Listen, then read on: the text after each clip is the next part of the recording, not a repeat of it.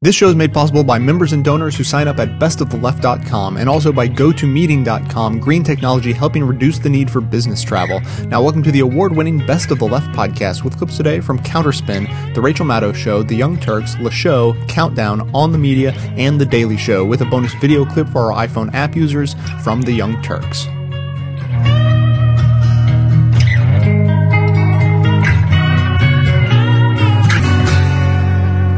Newsweek columnist Eleanor Clift has long been a TV leftist, despite the fact that she's never really been on the left. But beyond that problem, sometimes her arguments just don't make sense. Take her October 15th column, which ran under the headline, Math Lessons. How did a concept as unsexy and complicated as the national deficit become the galvanizing political issue of the day? In the column, Clift asks bluntly, quote, why is the deficit the top issue in voters' minds? Close quote.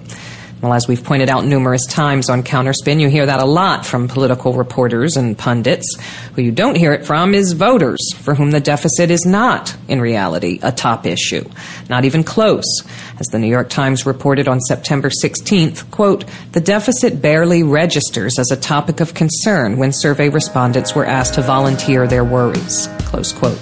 Now, if only they'd poll pundits on why they keep insisting otherwise.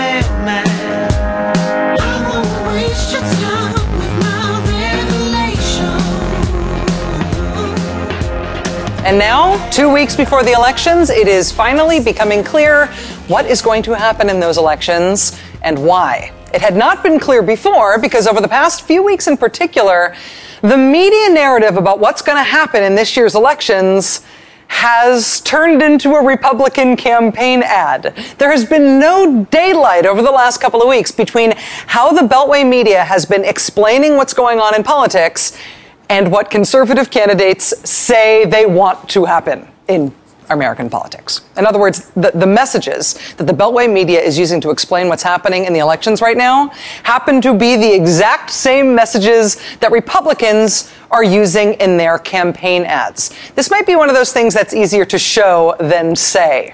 So here's just one example. Here is the spin as dictated to us by the punditocracy. It's the deficit.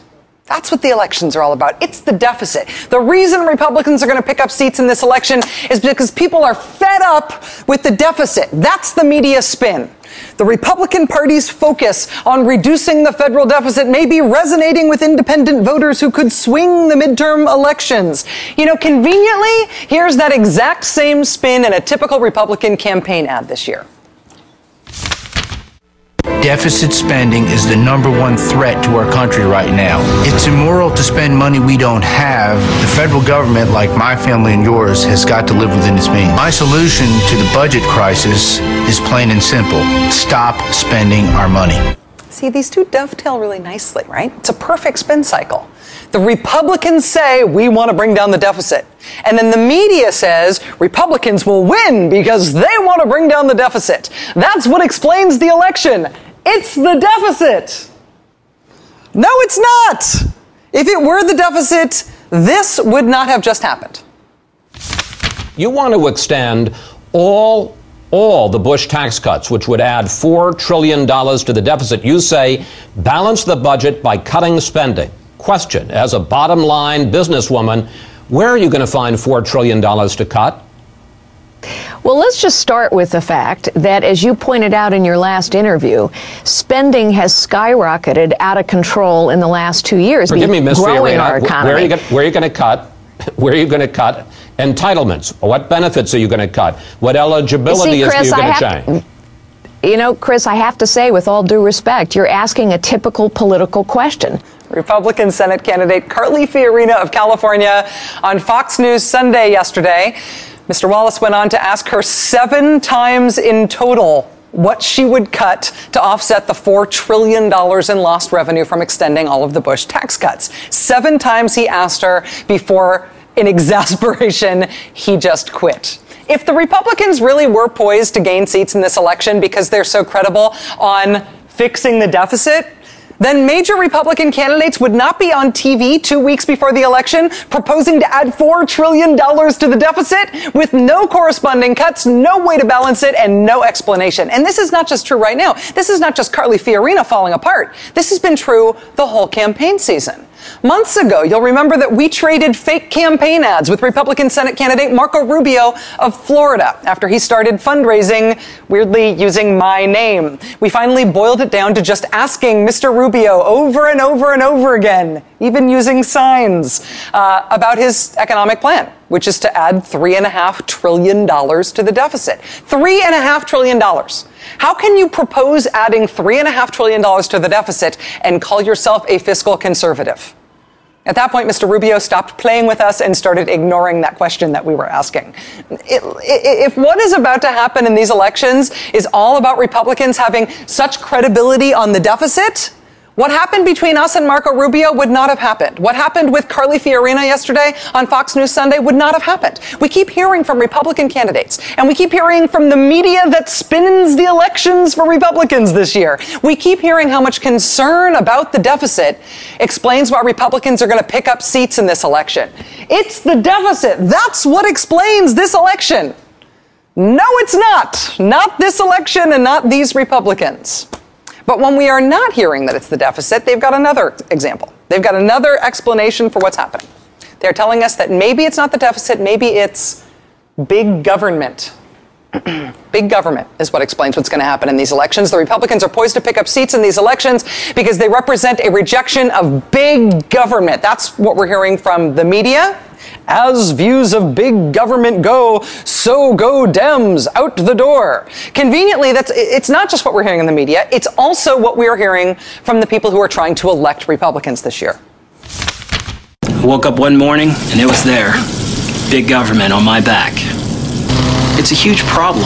It's affecting everyone. Congress supported big healthcare, big bailouts, big debt. Get Washington off our backs. Stop big government on Election Day. And again, these two things dovetail nicely, right? There's these conservatives, there's a Family Research Council ad, right? They say they want to get big government off our backs. And then the media says Republicans will win because they want to get big government off our backs. That's what explains the election, see? It's big government. No, it's not. If it were big government, this would not be happening. Sharon Angle voted against background checks to identify sex predators. She says rape victims should be forced to have the baby.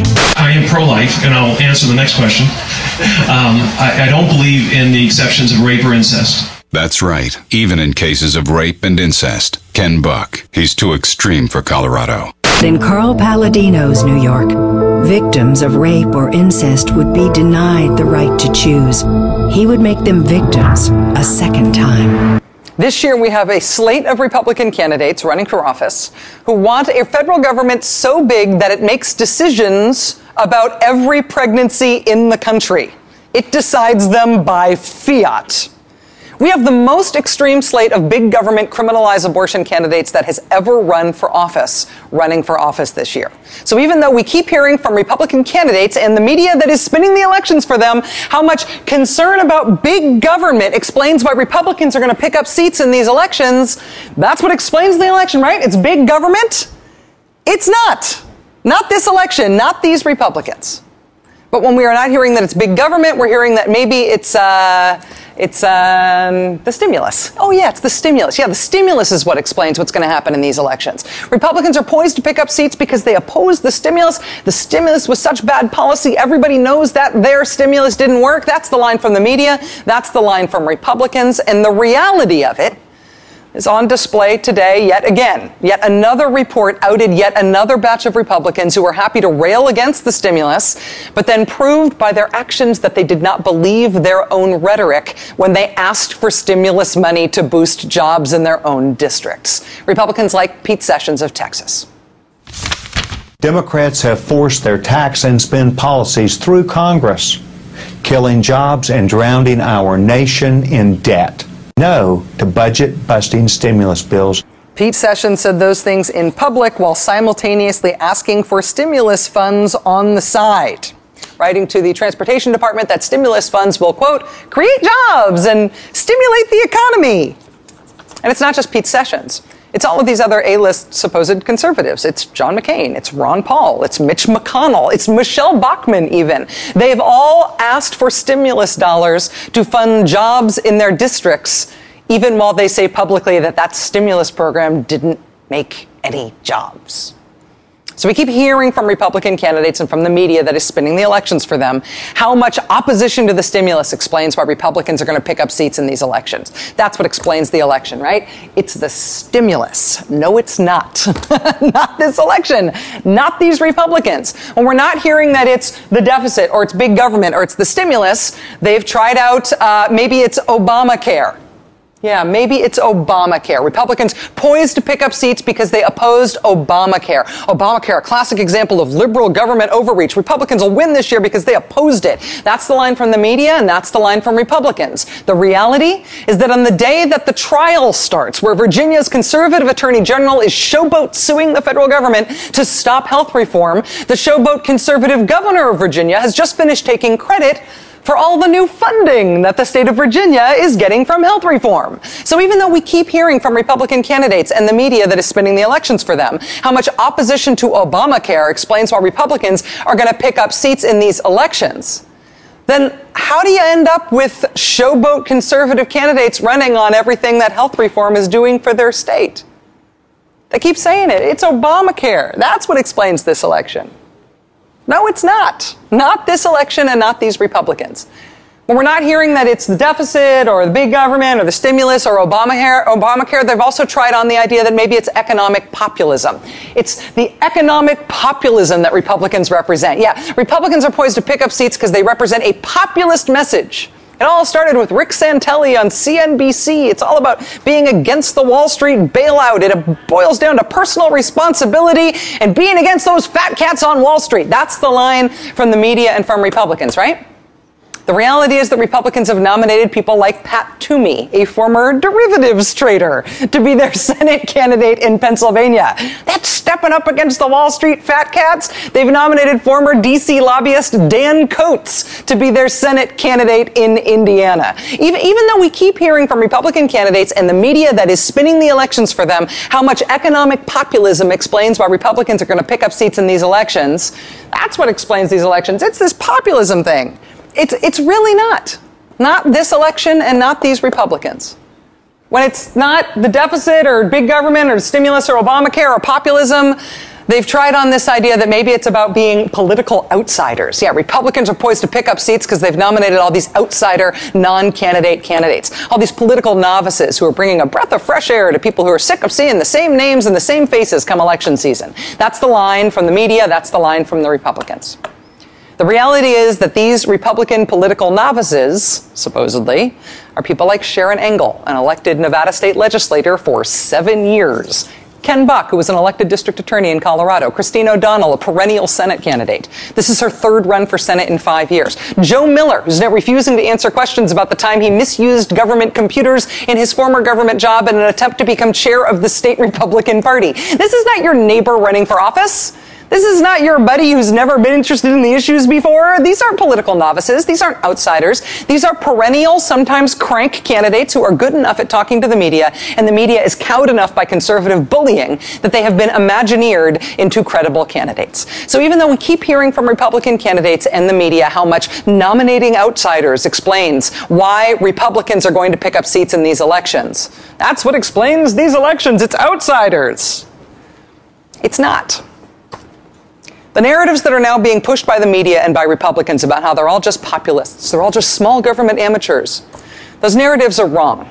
Bob McDonnell, the conservative hero governor of Virginia, before getting elected, he wrote about wanting to use the power of government to punish fornicators.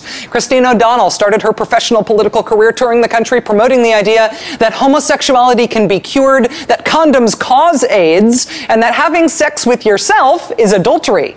Mike Lee, the Republican Senate candidate in Utah, is running on the platform that people should not be allowed to vote for senator. because he wants to repeal the 17th Amendment. John Racy, Republican Senate candidate in West Virginia, saying he wants to return to 19th century labor laws. Yes, in West Virginia. He's out on the stump calling our nation's energy secretary now, Stephen Chu, calling him Dr. Chow Mein. Ron Johnson, running for Senate in Wisconsin against Russ Feingold, has a theory that there is global warming in the world, but he believes it's caused by sunspots. Rich Ayotte, running for the House in Ohio, exposed by the Atlantic Monthly for dressing up in a Nazi uniform as a hobby. His campaign has defended the choice on the grounds that, hey, the SS really weren't as bad as the Nazis. They're just the SS. The response to that in the Republican Party is that House Minority Leader John Boehner has decided to let the guy keep the $5,000 donation that Mr. Boehner's PAC gave to him. Carl Palladino, running for governor of New York State, inveighing most recently against pornographers coming after our kids, while also known for emailing video after video after video after video of hardcore pornography with his own approving captions to his friends and supporters. Sharon Engel, running for Senate in Nevada, embracing the John Birch Society conspiracy about the evils of fluoride in the water, and more worryingly, repeatedly threatening that conservatives should be expected to take up arms, to use Second Amendment remedies if they don't get what they want in the next election. Joe Miller, running for Senate in Alaska after running in the primary by having people show up with open carry assault rifles in Alaska parades. This weekend, he had his own private security detail handcuff and fake arrest a reporter who was trying to ask him questions at a public forum. There is not an ideological coherence to what's going on in right-wing politics. There's not a cogent argument to make about what kind of challenge these folks present and what's going to happen in these elections. It's not the deficit. It's not big government. It's not the stimulus. It's not Obamacare. It's not populism. It's not that all of these people are outsiders. It's none of these things. These things are all provably not what's going on. They're not bolstered by the facts, no matter how many times you hear them from the Beltway media. This is not what's happening. But the media dressing these guys up like there is some coherent narrative, like there is some cogent argument here, that conveniently obscures what's really going on here, which is that we are on the precipice of elevating to federal office the most extreme and in some cases strange set of conservative candidates in a lifetime. Yes, this has happened to a smaller degree before. In 1994, in the first midterm election after the last Democratic president was elected, we got a slate of candidates that included Helen Chenoweth of Idaho and Steve Stockman of Texas. These two were so close to the militia movement in this country that Mr. Stockman actually received advance notice that the Oklahoma City bombing was going to happen. There are extremist candidates who from time to time survive the churn of electoral politics and actually make it into the mainstream. There's always a few. But there has never been this many. None of this makes any sense. We're just about to elect a whole bunch of extremists. Yeah, this is destiny, and it's written in the sand. If you're like most Americans, you dream of selling all your possessions and moving to a self-sufficient off-the-grid farm in South Dakota, all while maintaining your corporate job to pay for your continued satellite TV and internet subscriptions. Well, now with GoToMeeting, you can totally disconnect from the rigors of modern life while staying completely connected. Through the use of screen sharing and conference calling through the computer or by phone, you'll be able to meet, collaborate, and present just as though you hadn't just renounced the concept of material possessions. Visit GoToMeeting.com and use the promo code PODCAST to start your 1.5 full moon cycle free trial. That's GoToMeeting.com, promo code PODCAST to start your free trial of more than 3 fortnights. Now you think that it's still early, but it's late afternoon. If you want to turn a new leaf, make it soon. Now we've entered the Marxism era of Glenn Beck. Now he's always dabbled in charging Obama with Marxism, but he's going to take it over the top as his usual style, and then I'll tell you about the trouble he's having with Fox News. So let's go to clip number 9. Here is Organizing for America. This is Barack Obama's campaign organizing committee. Friend, this Saturday, come to join One Nation working together on the National Mall. One Nation working together. Well, who is working together? I have been showing you the groups that endorse, and One Nation has all of this information on their website. Do not take my word for it. Do your own homework. TiVo, and record this, and look all these groups up, and tell me you want the president saying, come join. This is Organizing for America. He's urging people to attend. Now, here's a great one. the International Socialist Organization. They say socialism is not only possible, but worth fighting for. The ISO stands in the tradition of revolutionary socialists Karl Marx, V.I. Lenin, and Leon Trotsky, in the belief that workers themselves, the vast majority of the population, are the only force that can lead the fight to win a socialist society, be brought out from above, but has to be won by the workers themselves.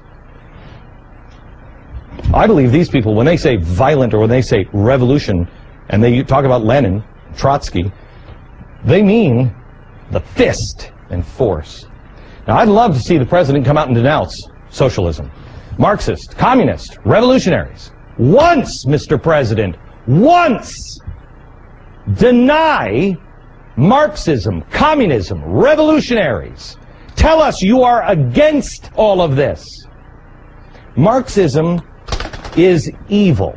And the only thing that it has contributed to in the history of mankind is mass graves. All of these groups and the President of the United States want nothing short of fundamental transformation of America. It is not about cleaning up corruption. It is only a beginning of a radical, revolutionary, Marxist land.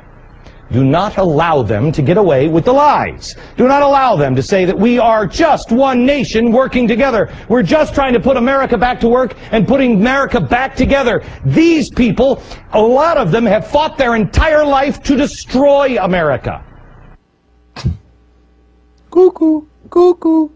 So, here's some socialist group, and remember that Lenin and Marx were also socialists back in 1914 and earlier, late 1800s, and at some point somebody who claimed to be a socialist did some terrible things, and then here's a quote about the workers, and he makes it appear as if that's on Obama's website. That's not on Obama's website, okay? And he just connects everything together and then says his coup de grace.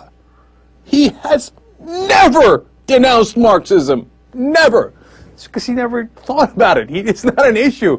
When's the last time they had an Oval Office meeting? So what should we do with Marxism? What do you think? Should we denounce it or should we, celebrate it? Because nobody's talking about Marxism since 1920s. On what planet do you live? Okay, but he's not done. He's got more. Let's go to clip number 10. Do you remember this from the last campaign? Yes, we can! Yes, we can! Yes, Okay. we can! Yes, we can! Well, it didn't start on this campaign. Yes, we can. No. No, it A didn't. watchdog gave me this book. It's from 1981. Yes, we can. And there's also in this book, right in the center of this book, here it is, People Before Profits. Where have I heard people before profits? Oh yeah, that's right. Here. People Before Profits. The Gray Panthers. The Black Panthers met with Mahmoud Ahmadinejad last week. But this is just about Yes We Can. The book, by the way, look at the top of it, please. Strengthen the Fight Back, Build the Communist Party. The book is from the Communist Party USA. The same people I sent you to that are still around and kicking today, that are proud to be standing here in this crowd. You can package poison to look like candy, but it is still poison. Poison, mass graves, Gray Panthers, Black Panthers, Mahmoud Ahmadinejad, Kevin Bacon. You see how they're all connected, right?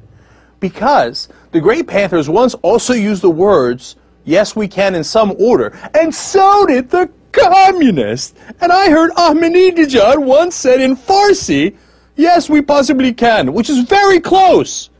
And it's all connected into mass graves. Okay, we know Beck's a lunatic. The question is his audience. Are they like entertained by this circus act, or are they also lunatics? That's an interesting question. Well, apparently they're not so entertained anymore because he has been losing massive audience, right? He's already shed a third of his audience, nearly half of his audience from his peak, right? And we've told you about those numbers before. Now comes the New York Times Magazine profile by Mark Leibovich, and it's got some interesting quotes and numbers. Do you know how many advertisers he's lost?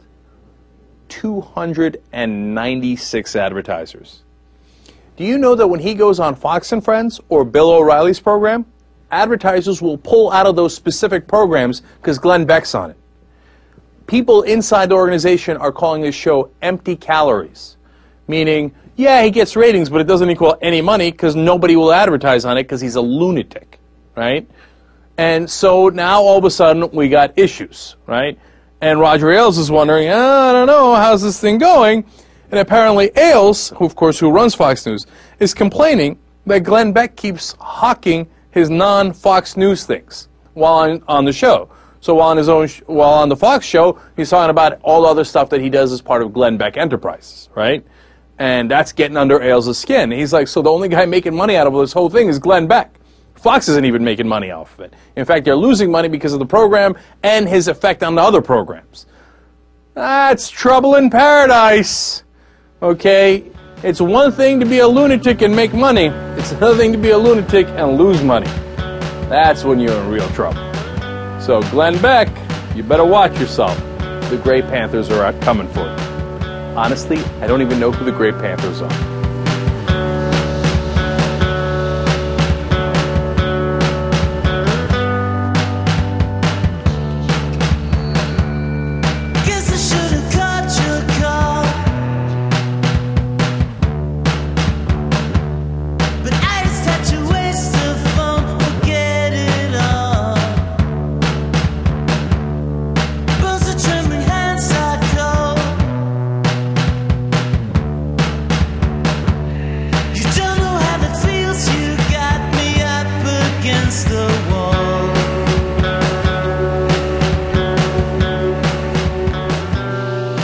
Ladies and gentlemen, the Rupert Murdoch Watch now.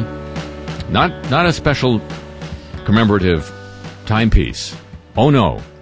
Just keeping track of his Rupness. A few weeks ago, speaking with analysts on regarding News Corporation's earnings, financial analysts, Rupert Murdoch sounded very pleased with the fact that he's put a paywall up in front of the websites of the Times of London, the good newspaper he owns. With our paywall around the Times, we've had an encouraging number of people subscribing at a good price, he said. We're not going to release those numbers at this stage, but we think we're on the right strategy, and when it gets going, we'll. However, the Business Insider reports a different picture in terms of the statistics that now have come out. The Times has lost 1.2 million online readers in Britain since they started charging people to look at the newspaper. According to ComScore, which I guess scores your comms, no, kids, I wasn't kidding about that. Come on. The combined number of unique visitors, that is to say, people, I guess, with their own DNA, the combined number of unique visitors to the two news sites has fallen to 1.6 million in July from 2.2 million in June and 2.79 million in May. It's plummeting. The average number of minutes each user spent on the site was 7.6 in May, 4 in July. Even the people who are paying for it aren't staying. Paying, not staying. Well, page views have dropped from 29 million in May to 9 million in July. In its first month, fully behind the paywall, the Times of London has registered 15,000 online subscribers. Of course, if he doesn't get enough money from that, he could also always just underpay his television. Already doing. The second largest shareholder, by the way, in News Corp, parent company of Fox News, has donated hundreds of thousands of dollars to causes linked to the imam planning to build a Muslim community center in Lower Manhattan near Ground Zero. This from Yahoo News. Who knew? Yahoo News. Who knew who news used? Who? According to the reports, Saudi Prince Al-Walid bin Talal, not the richest man in Britain, this is a Saudi prince, owns 7% of News Corporation. We knew that. He has directly funded Imam Rauf's project. He's the imam behind the community center in Lower Manhattan, to the tune of more than $300,000. Rupert's partner is funding the Ground Zero Mosque imam? Period. John Cook of Yahoo News, who knew? that Prince Al-Walid's personal charity, the Kingdom Foundation, donated $305,000 to Muslim Leaders of Tomorrow. A project sponsored by two of Rauf's initiatives, the American Society for Muslim Advancement and the Cordoba Initiative, which is building the Manhattan Community Center.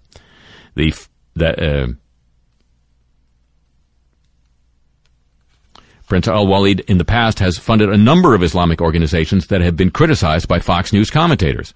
Well, that's freedom of speech, babe. Al-Walid donated $500,000 to the Council on American Islamic Relations, which has been repeatedly denounced on Fox News by a woman who's sort of leading the anti-Ground Zero Mosque, so-called project, Pamela Geller, and others, as a terror group. The donation from Al-Walid, Roop's partner, came in 2002. Rauf's numerous ties to the Council on American Islamic Relations have been cited by the mosque's opponents as a justification for imputing terrorist sympathies to him. Prince Al-Walid owns an estimated $2.5 billion worth of News Corporation stock. Rupert Murdoch recently took a stake in the prince's Middle East media conglomerate, Rotana Group.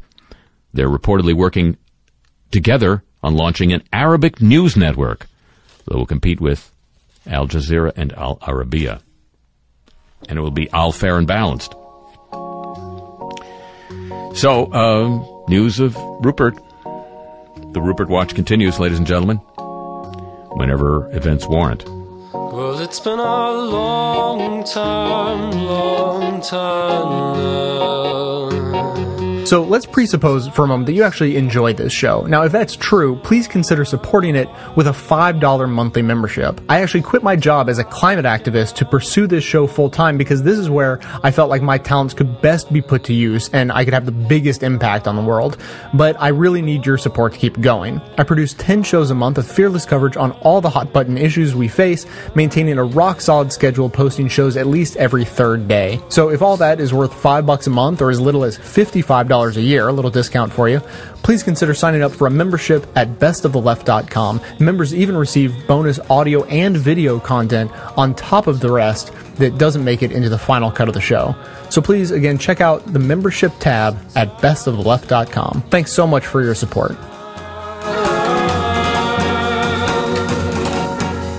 And now a special comment from what I suppose is also part of the professional left. It is hard to say for sure. Mr. Gibbs referenced watching too much cable. I'm on cable. I suppose I'm part of the problem from his perspective. In any event, if you're expecting yelling, sorry, this one is intended only to both give a little background and to address a fundamental flaw in that viewpoint from the White House. The heart of this, I think, is the fact that this administration is still amazed that each day does not begin with a round of applause for its intervention on the economy. Of the first 5 accomplishments Mr. Gibbs listed in his walk back this afternoon, 3 were variations of, in essence, we prevented a depression. His frustration is entirely understandable.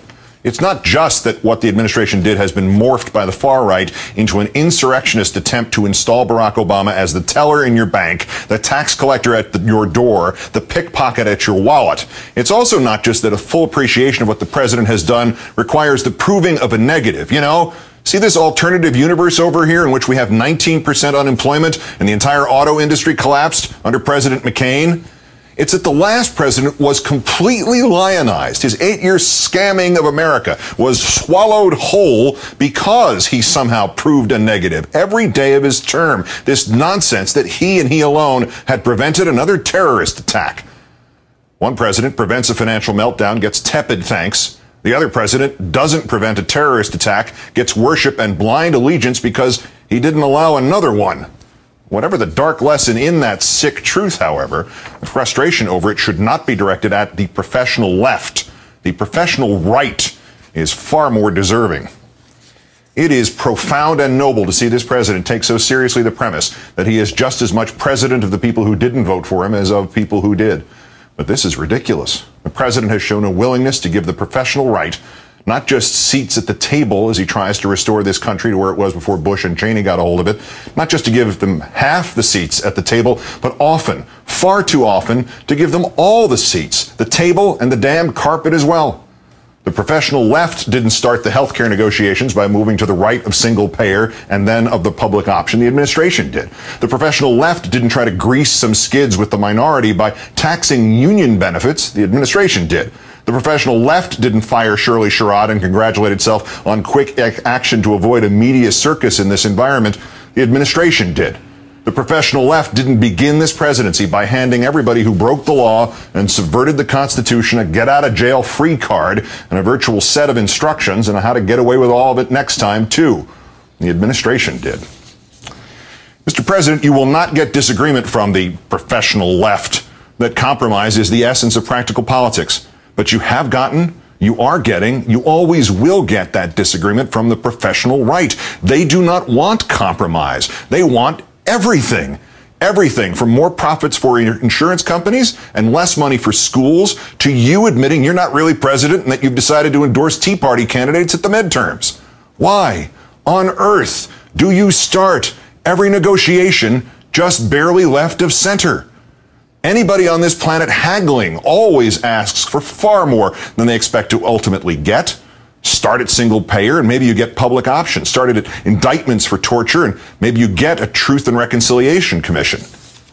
But I'm veering off fully into policy and straying from Mr. Gibbs heckling the audience and Mr. Burton saying you agree with him doing so. Sir, you need to get past the premise that the left differs from the right in terms of ideology. In this America, they differ in terms of the hardwiring of the brain. The right wants not leadership, it wants lockstep. The right wants not nuanced thought from its adherents, it wants salutes and sworn fealty. The right wants not critical analysis from its media, it wants propaganda. If, Mr. President, you've fallen into the trap of equating the professional left and the professional right, or of the false equivalency of MSNBC and Fox News, you are going to spend the rest of your time in the White House curled up in a churlish ball in the corner wondering what happened to your encore. If indeed I am part of the professional left, I am here to applaud good policy and good leadership and good statesmanship and to boo bad policy and bad leadership and bad statesmanship. I'm sorry, sir. I'm sorry, Mr. Gibbs. We are not just another version of the right. We think over here. And we fight for what we believe in. And we recognize that the only time you're going to get something out of a Mitch McConnell when he actually says he has no interest in doing anything left of center is when you drag him in that direction by using a pair of figurative pliers. I really don't know if I'm part of the professional left. I really would rather not be. But the sad truth also is that these kinds of roles do not tend to be sought nor achieved. They tend to fall on you when others don't do their jobs. Because if there is a professional left, it's only because on a day like today, the White House has seemed more like the amateur left.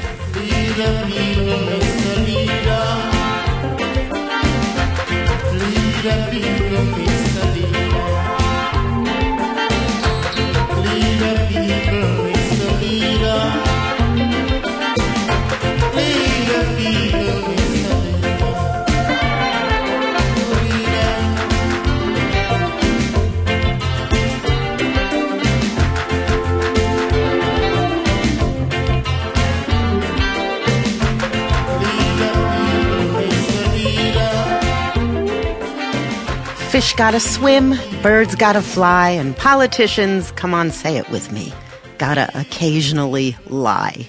Read my lips. I did not have sexual relations with that woman.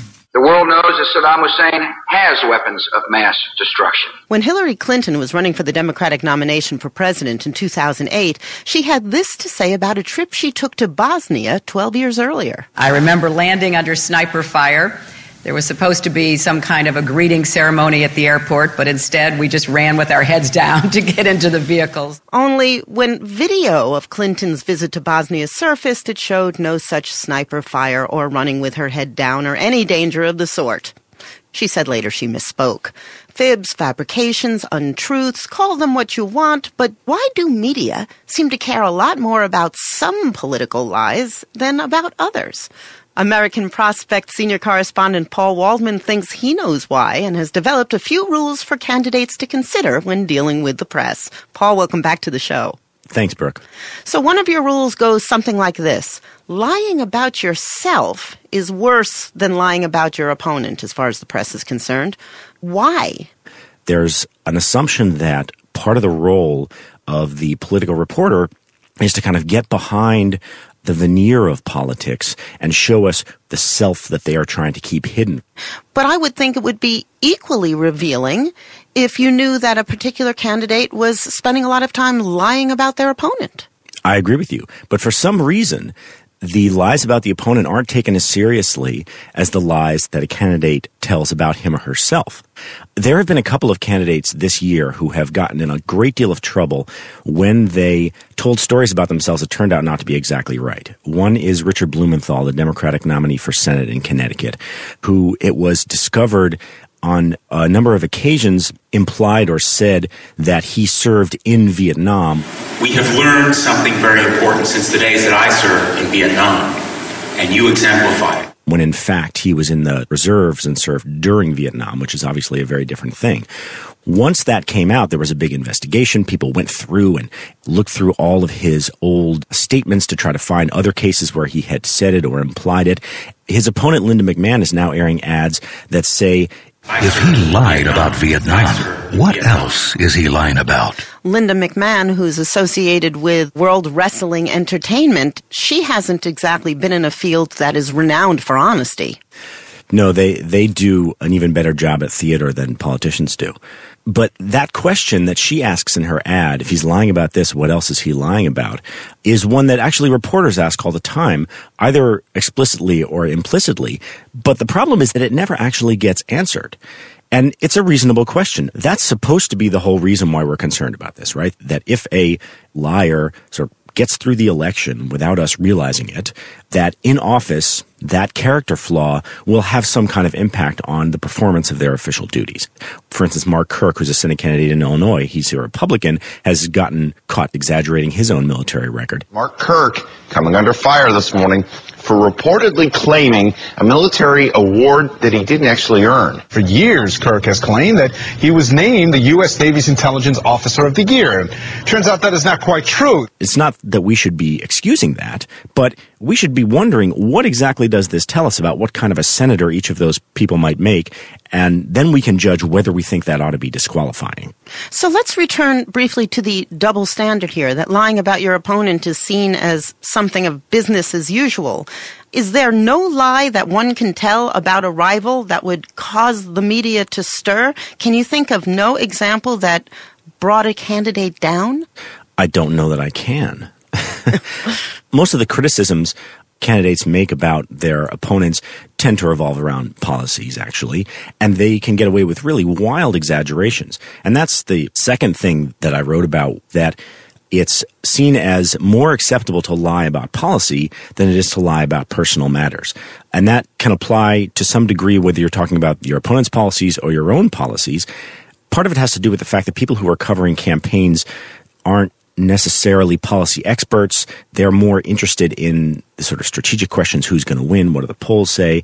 They seem to be less interested in delving into those details to say that, you know, this candidate's tax plan is really just a parade of deceptions, and that should tell us something about what his tax policy is going to be like if he ought to get elected. So what you're saying is that the media have less expertise to evaluate a policy charge, and anyone is an expert when it comes to personal matters. But, I mean, you're not excusing it on those grounds, right? Oh, absolutely not. Quite the contrary. Perhaps the lies about policy are the ones that are more consequential. For instance, in the healthcare debate that just happened, Sarah Palin came out and said that the Affordable Care Act included a provision for death panels that might condemn her disabled child to death. Now, that was a lie, and it was an extremely pernicious one that had definite effects. The provision in question, which did nothing of the sort, but actually could have been valuable in helping people plan end-of-life care, that provision got removed from the bill amid all the controversy, and that whole death panel argument almost brought down the whole bill. But what we didn't see was a big discussion about, well, you know, if Sarah Palin lied about that, what other kinds of lies would she tell? Those sorts of questions don't really get asked. When you tell a lie about policy, the discussion tends to revolve around what you did. Was that over the line?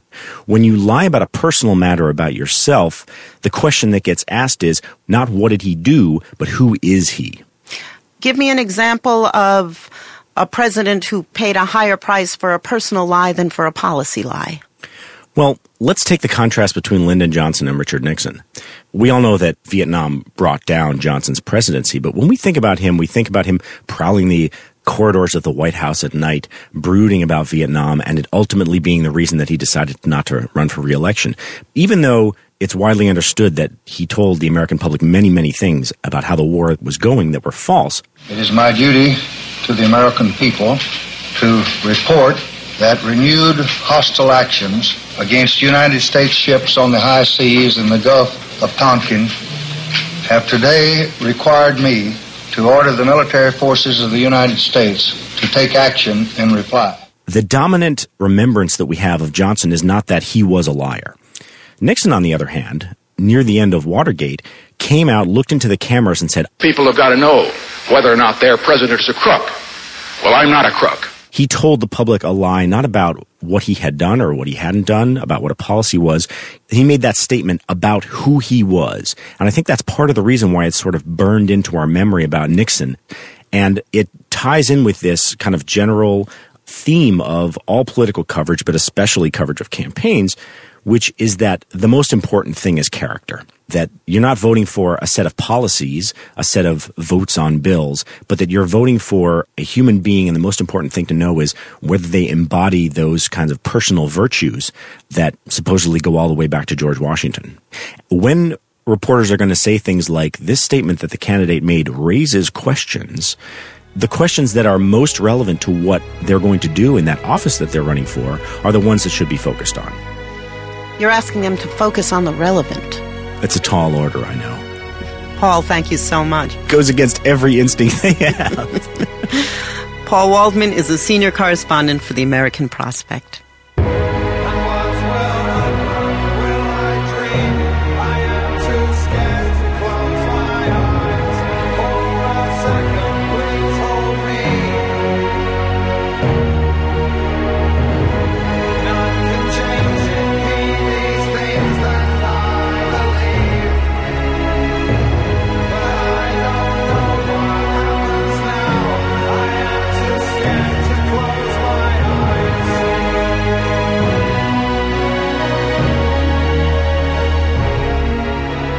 Speaking of politics, by the way, hit me.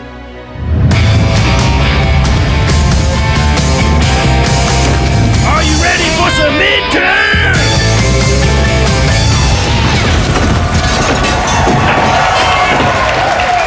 Wow. Worst Hank Williams Jr. impression ever.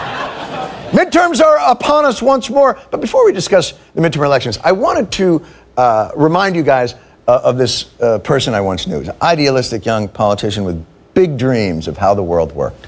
There is not a liberal America and a conservative America. There is the United States of America. We are going to do everything that we can to work with all of you, Democrat and Republican. Step back for a moment, remind ourselves that we have things in common, family, friends, laughter. Peristalsis. We're all astounded by water, fire, air, and dirt. Magnets, how do they work? Really? Insane Clown Posse fans, all right. Anyway, that nice young man went on to become President of the United States of America and finally had an opportunity to bridge the deep partisan divide that had paralyzed our nation's government. How'd that go for him? The easiest thing for the other side to do is to ride this fear and anger all the way to Election Day. Most of the Republicans in Congress have said no to just about every policy I've proposed since taking office. No to infrastructure. There were no new policies from Mr. Boehner. There were no new ideas. Politics. Pure and simple. I fail, they win. That may be as close as any president in the United States has ever come to saying, "S*** all y'all."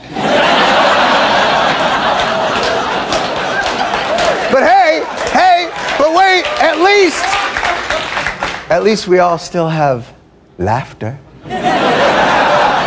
As in, oh my God, remember that guy that believed that we would work with him?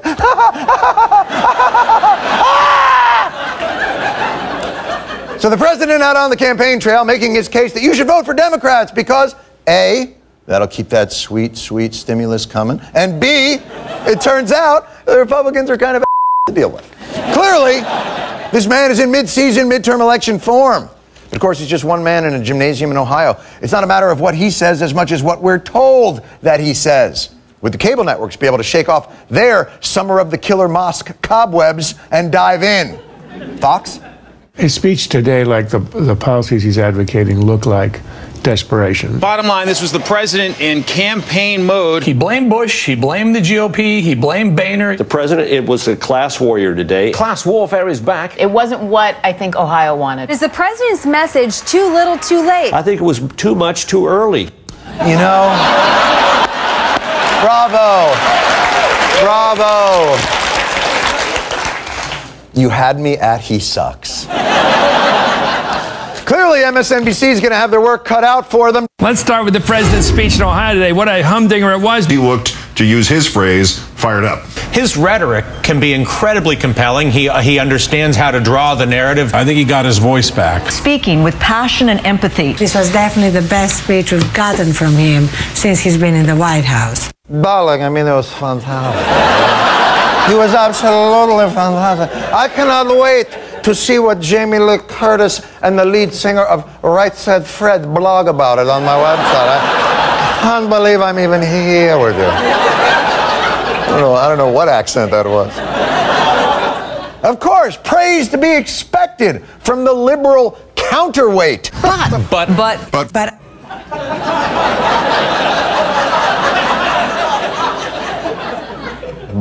But as you know, one speech does not change the narrative. But that there's a gap between what the president says and does. That's a huge risk for him. What are you doing? Do you know nothing of your obligation to shape the news towards your desired electoral goal? There is no but in journalism. Have you learned nothing from Fox? You pick your narrative and you stick with it. And if the news doesn't fit your narrative, change your news. For God's sake, people, you don't change your narrative. Watch how the masters do it. Now, the president did have a rare moment of honesty during his speech, and I hope voters around the country are watching this. Taxes are scheduled to go up substantially next year for everybody. All right, that's right. I know the Anointed One will make sure that happens. Wow. I can't believe the president of the United States would just blurt out, everybody's taxes are going to go up substantially. Probably because he wouldn't do that. Here's the slightly less abridged version. Under the tax plan passed by the last administration, taxes are scheduled to go up substantially next year for everybody.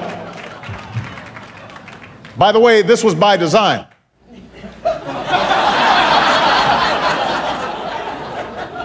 See? MSNBC? Amateurs? Starting clips later and cutting them off before the speaker can finish the thought's full construction can be a useful tool in helping your audience understand what you want them to think. It's a fun and easy way to make people you disagree with say things that make them unelectable. Not that the Republicans need any help making themselves unelectable. This is Minority Leader John Boehner announcing the Republicans' new jobs plan in a moment of candor. We're going to ship millions of American jobs overseas. What?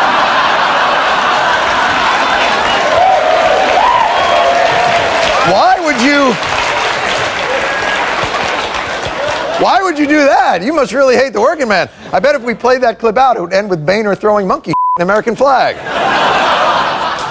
By the way, that's speculation. I don't know. I'm just saying. It's a shame we don't have time to actually look at the full clip. So,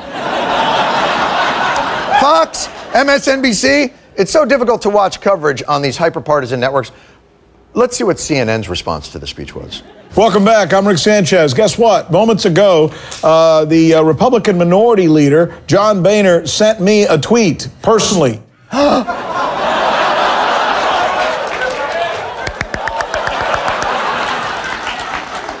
Dude, you're a newsman, not a 13-year-old girl who just want to meet Justin Bieber radio contest. See, at Rick Sanchez, he sent it to us. Ooh. If you get that excited about tweets that go directly to you, perhaps I could have my audience send some Rick Sanchez tweets. Care of, send a tweet. Oh, that's not fair. Rick, I'm kidding. Obviously, you're not just some total meathead. By the way, I said the president was in Columbus. He was actually closer to Cleveland today. I'm thinking Columbus because I'm all fired up about that University of Miami, Ohio State game that's coming up this weekend. Sanchez likes football. Football always on Sanchez's mind. Sanchez yesterday referred to Hillary Clinton as Fran Tarkington. I apologize.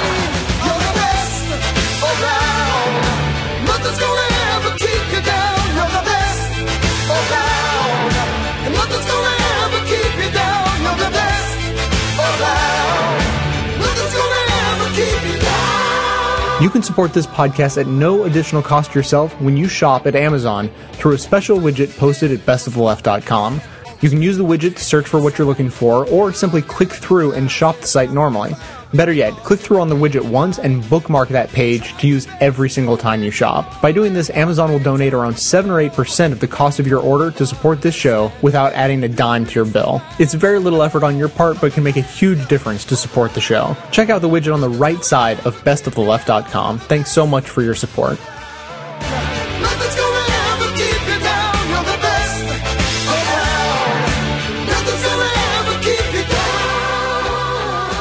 Rick Sanchez was actually a very successful host in Miami as a local anchor for the local Fox station there, actually at the same time that Ben and I worked there. And then he wound up going to CNN, and he's been anchoring in the afternoon for them. Oh, yeah, they went to MSNBC. First, that's right, and then moved to CNN. And the theory was he was going to come back to the NBC-owned station in Miami and take over. Right. That never materialized, but he's on CNN and he's anchoring there in the afternoons, and he's got a big show called Rick's List.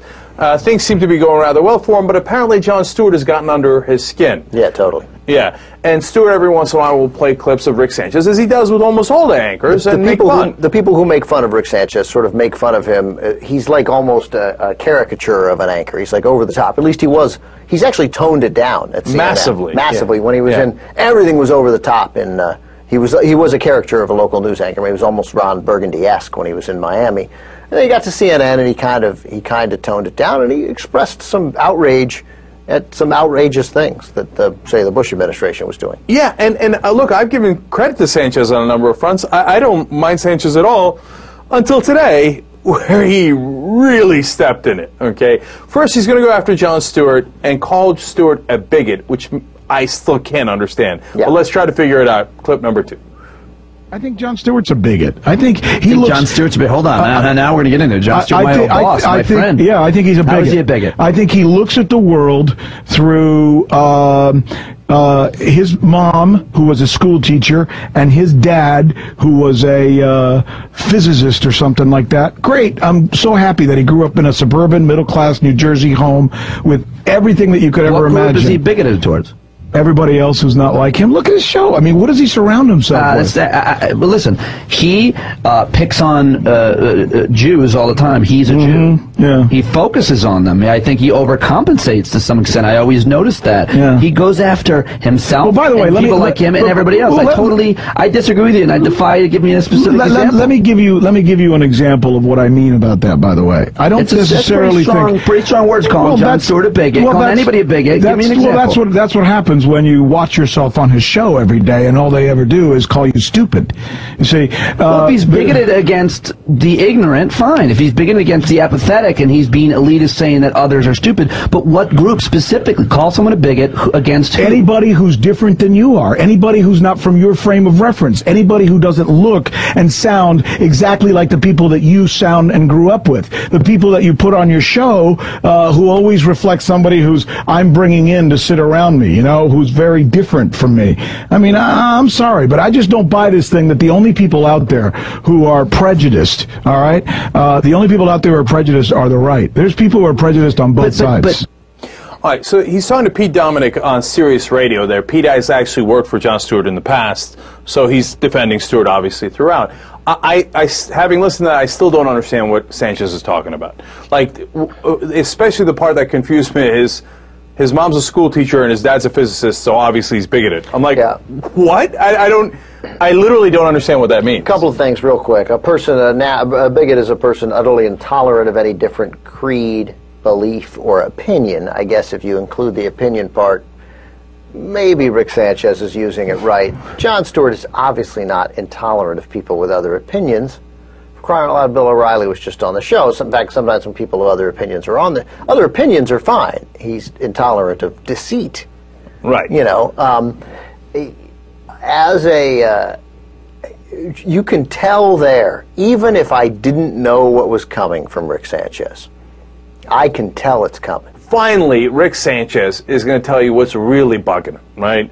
So let's get to the Jewish comments. Clip number 5. It's not just the right that does this, because I've known a lot of,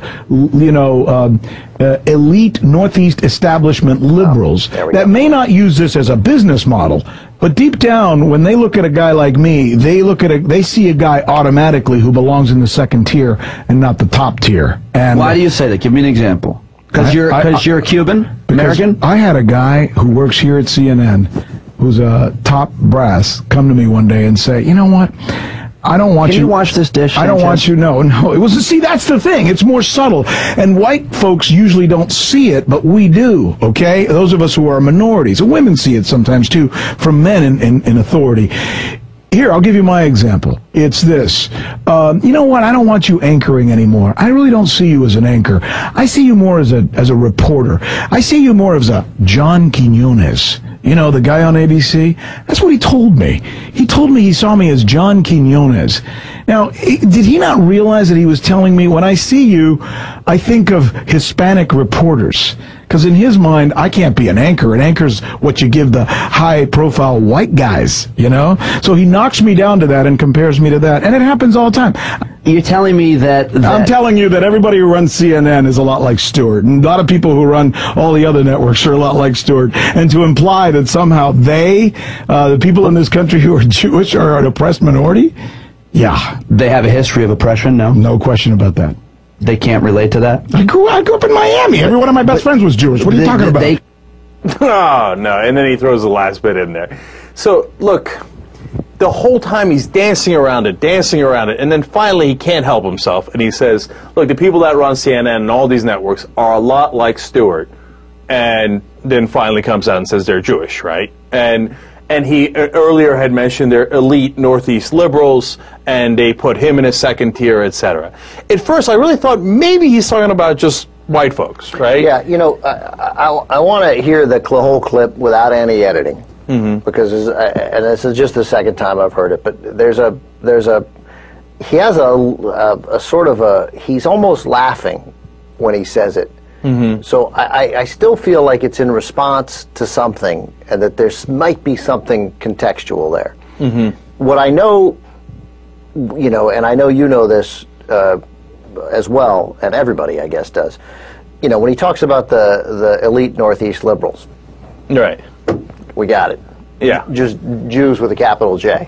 No, and to just so you know, we're not just assuming things. I was literally in a meeting once in media where they were talking about Ben, which is amazing, right? It's just I happened to be working on that show, and Ben was up for host, and they said, "Oh, he's got that Northeast intellectual liberal look," which everybody in the room understood meant he looks too Jewish. Right. Okay, which blew me away. And some of the people who said that were Jewish. Oh, most of them probably. Right. They were TV executives. Look at this Rick Sanchez over here.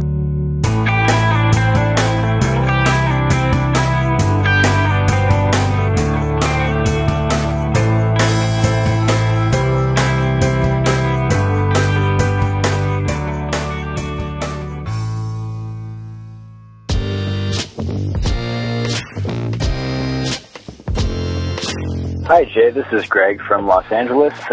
Just calling about the mosque that's 3 blocks, or they're proposing to put 3 blocks from Ground Zero. The only thing that really bothers me about this situation is that we're still just referring to it as Ground Zero rather than as the site where they're rebuilding the World Trade Center. As far as I know, all they've done is a few different photo opportunities of groundbreaking ceremonies, and there's no real construction going on. And I think that's the real unspoken tragedy of this whole situation. We still just have this gaping wound right there, and we really need to build on that and fix that wound, and then I think we can move on as a country. That's just what I think. I know that opinions are a dime a dozen, but there's mine. So you have a good day. Thanks again. Hey Jay, my name is Joey. I'm from the now infamous Delaware, where Christine O'Donnell is running. As you already know, before answering your question from your 419th cast, I'd like to say that this will be my first participation in an election, and really, I'm scared shitless. If this woman is anything like her Tea Party colleagues, then she'll be trying to fuck with Social Security, and like many families, mine is almost completely dependent on it. I've been trying to find a job, but there's no place hiring, of course, and if she influences a vote on it in any way, we're fucked. We lose our home, we lose our lives, and we lose any opportunity at finding food. And this isn't a threat, but I know a lot of people around here who are seriously considering killing this woman if she actually does this. And to be honest, I believe them, because these implications are fucking serious. These are people's lives, and I'm damn sure millions will go homeless. The elderly and those that depending on them, like me and my little sister. Not a lot of kids out there are blessed enough to have parents who aren't deadbeats. For your question, for your last cast, I'd love to go simply because I can, because I want to show those fuckers that there are people out there who aren't going to take their bullshit sitting down, and that we do, in fact, stand for something, and have families, and aren't just a bunch of pothead losers like that fucker O'Reilly likes to call us. All that aside, I have some advice to ask. People like me who have virtually nothing would love to participate in things like the rally to restore sanity, but can't simply because of logistics. There's no way I can think to get there in any way that's affordable for me, and I'm sure that's true for people all over the country. Is there any way that you can think of for those in my situation to try showing our support other than getting out there and voting so these psychopaths don't get elected? Thanks if you answer my question. Please never stop doing this, and you give a lot of people out there, or at least me, a lot of hope that we're not already over the cliff and that these things can be fixed in the long run. Keep putting up the fight and stay strong. Bye.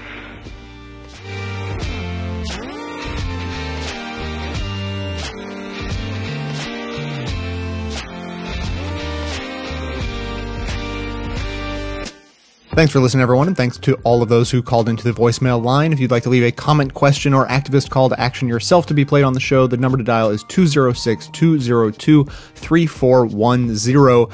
Now, as you just heard, I have a lot to unpack from Joey. I don't always respond to the voicemail messages that are left, but this one, obviously, I have to. So, Joey, first of all, tell all your friends, stop being fucking morons. There shouldn't ever be any talk about killing politicians who, disagree with you, even if they threaten to vote in ways that is going to hurt you personally. Because listen, the junior senator from Delaware is not the person who's going to be in charge of repealing Social Security. She's just not. She's an idiot, and she will vote the party line. But any Republican would do the exact same thing. There's nothing worse about Christine O'Donnell in those particular terms than any other Republican. I mean, she is going to follow the party leadership, which is, completely horrible and has, plans for the country that will hurt every American except for the super, super wealthy. So continue to have all of your totally legitimate anger at the Republicans, but Christine O'Donnell proves herself to be incredibly ignorant over and over again. And, there are ways to deal with her, mostly by voting. And then after voting, hopefully, we will all begin to ignore her. But threats that, you said it's only your friends who are doing it, and you believe them. You don't endorse it yourself, I hope. But tell your friends, nothing good would come out of something like that. They would end up in jail, and she would become a martyr. Nobody wins in that scenario. Secondly, your question about not being able to get to the rally, not being able to afford to go, what can you do in that sort of scenario? I apologize to everyone that I didn't say this before, but there are car sharing, like carpool networks online where you can go and request rides to places. And I absolutely guarantee that there is someone from where you live, all of you, wherever you're living, if you're if you're east of the Mississippi, there's someone in your town who's going to this rally. I can pretty much guarantee it. So just a few websites, like I haven't checked any of these out, but I found them all on Google. Carpoolconnect.com, ridebuzz.org, Zimride, ZIMRIDE.com, carpoolingnetwork.com, and ridesearch.com. And there are more, but that'll get you started.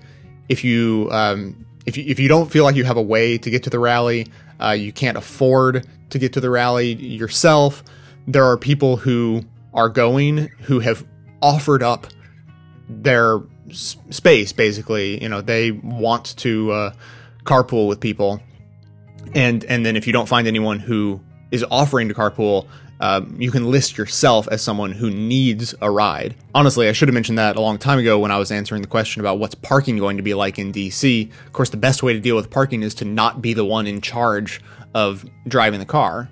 Okay, so now I'm way over time. I thought all that stuff was important to cover, but I'm going to get out of here. I want to thank all the members and donors who support the show.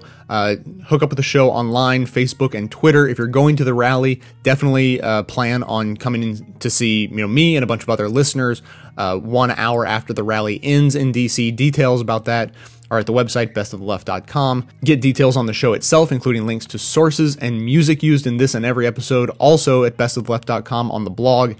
So, coming to you from far outside the conventional wisdom of Washington, D.C., my name is Jay, and this has been the Best of the Left podcast, coming to you 10 times a month, thanks entirely to the members and donors to the show from bestoftheleft.com.